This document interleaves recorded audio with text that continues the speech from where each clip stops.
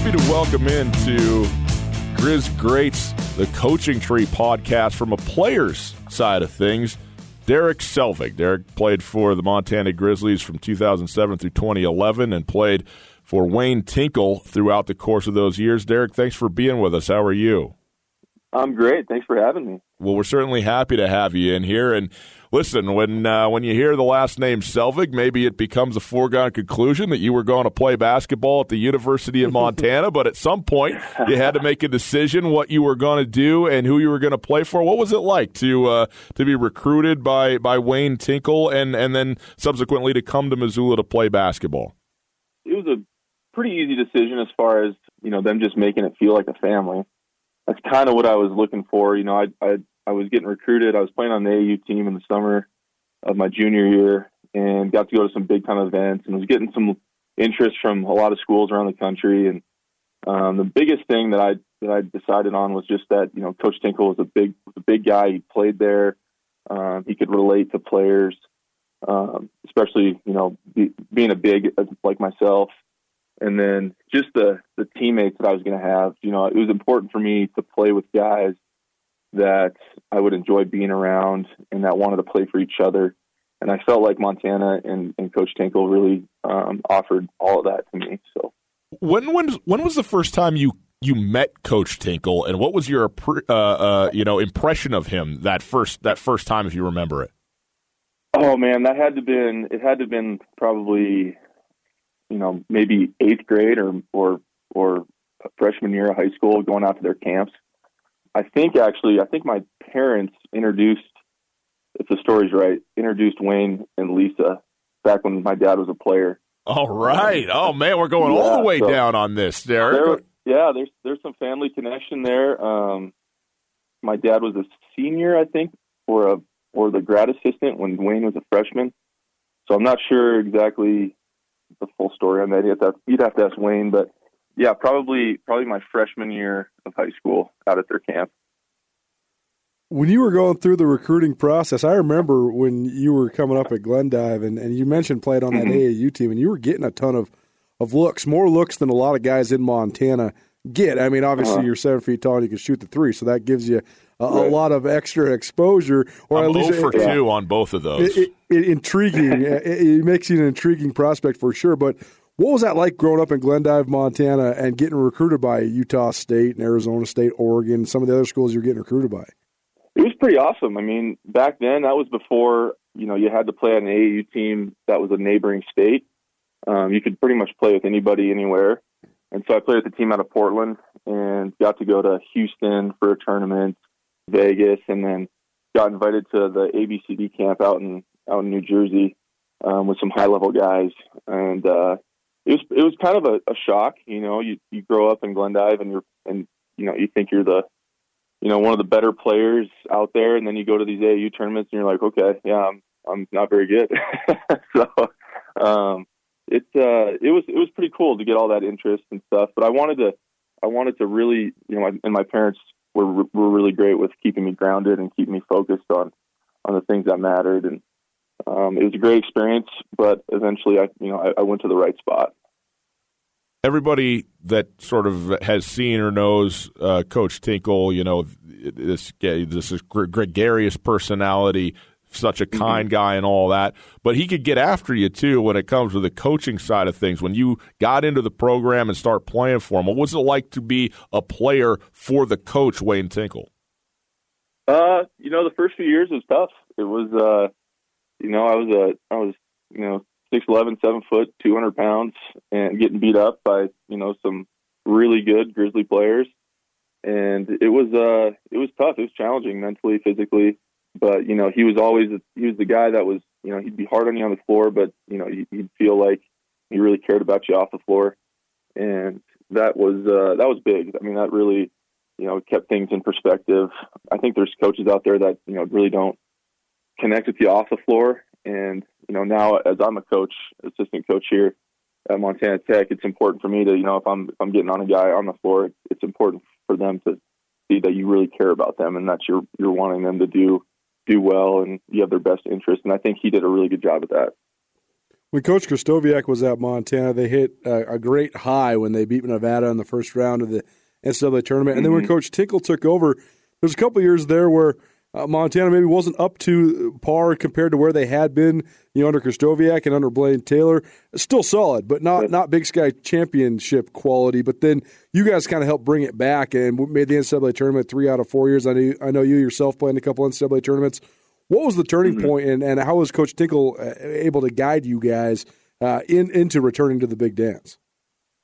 Well, it was when an assistant coach takes over a program to be the head coach, I think it's tough because he was, as an assistant, he was kind of the player's guy that he'd go put his arm around guys and was kind of their best friend. And when you take over and now you're the head guy and you're getting on guys, some players can't handle that. They don't see what the correlation there. And I think we had 5 or 6 guys transfer after my redshirt freshman year, and I think that was the main reason. Was I went in his second year. I went in as a freshman, and I think that's just the biggest difference. Is he was the assistant, the player's guy, and now he's the head guy. And so there's some strange deals that work out there.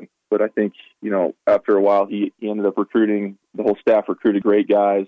I think team chemistry was our biggest strength as a team. I still talk to all those guys regularly, and that was the biggest reason for our success was the team chemistry. So I think bringing in the talent and the type of guys that they brought in was the biggest contributor to success. What story do you have that you think best personifies what Wayne Tinkle was as a coach, and what is something that stands out in your history with him? Oh man, so many. There's so many of them. I remember one game at Portland State. I can't remember what year it was. Portland State in their old gym, your locker room is basically the pool. They've set up chairs and they put a whiteboard right next to the pool. And so we're sitting there and we won a big game, and we're down there waiting for coaches to come down, and it's taking them a little bit longer. And all of a sudden, the door bursts open, and here comes Coach Tinkle in just his underwear and a swimming cap, and jumps in the pool, and we all just lose it. And I think that's one of the stories that I don't know if anybody's ever heard before, but that kind of stuff really kept guys going. The season can be a grind, and when you get a big win like that, and the coaches are that excited, I think that's just kind of it goes a long ways. Growing up in a basketball family, one of the basketball families in the state of Montana, quite honestly, what was that like for you?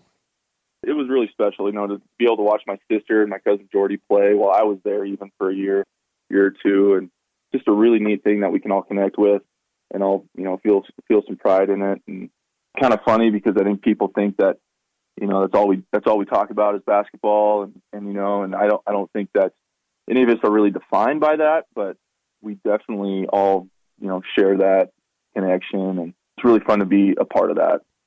When you got to Montana, I think Coach Selvig was in his 28th year, and he was in his 32nd year when you graduated. And did you appreciate at that time? Did you kind of understand kind of the level that he had brought that program to, but also kind of the space he was carving out as a coach on a national level and in the history of the women's game? Yeah, definitely. I don't think you can not see the type of success that he had, while I was there. And, the most impressive thing is how bonded all those Lady Griz are throughout those years. I mean, they all talk about how they feel as close to the program as they were when they were playing, even when they're done. And, that's special. And being around Rob, you don't even, he doesn't ever, talk about any of that stuff. He's just a great guy and humble. And so it's just you're kind of in awe when you're around him, because he doesn't really act like he's that big a deal. In reality, he really is. And so that's the neatest thing about it is, the humility and all the success that he's had. Have you ever played cards with him? Oh yeah. What's the game he brought from Outlook? Because now he's sitting down at Stocks every day at 2:00, and he's owning the world at this game. What's it called again? It's called Smear. Smear, that's right. Smear, yeah, Smear, and it's actually a game that as a player on planes, Coach Tinkle hated planes. I think he's afraid of flying, and he'd always make me sit with him and play Schmear, just me and him. So that's another Coach Tinkle thing that he loves the game too. And if I ever see him on the road recruiting, I try and get him to play. But yeah, I play with Rob. We play at family gatherings all the time. All my aunts and uncles play Schmear, and it's just a fun game. It's fast paced, but Rob definitely brought a wave of excitement for that game in Missoula for sure. You have plenty of familial influence with your folks and everybody who knew about that, but for a guy who was in the program for as long as he was and in the athletic department like Rob was, did he ever have any advice, or did you ever go to him when you were either before you were going to play or while you were playing in Montana and pick his brain or talk to him about this stuff, or was that something where you guys just kept the family thing? A little bit of both. I mean, there were a lot of times, my parents would stay at Rob and Jane's when they'd come watch me play, and after games we'd go up there and we'd talk about the game. If they weren't on the road playing, he was there. We'd talk about it just for a little bit, not very much. I mean, it wasn't in depth really. And my dad has always stayed out of that stuff. When I was a player, and I'd call him, he'd always just he'd tell me just rebound and play harder.